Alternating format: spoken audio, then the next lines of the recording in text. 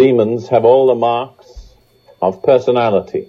Everything that you would associate with a person, a demon has. They are persons. Persons without bodies, but just real persons.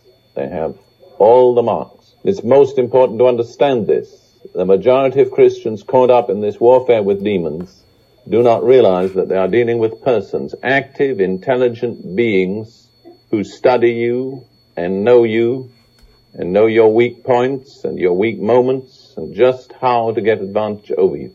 And they act with intelligence. They have two main objectives assigned to them by Satan. The first one is to keep you from becoming a Christian, from knowing Jesus Christ. It doesn't matter what means they use as long as they achieve that objective.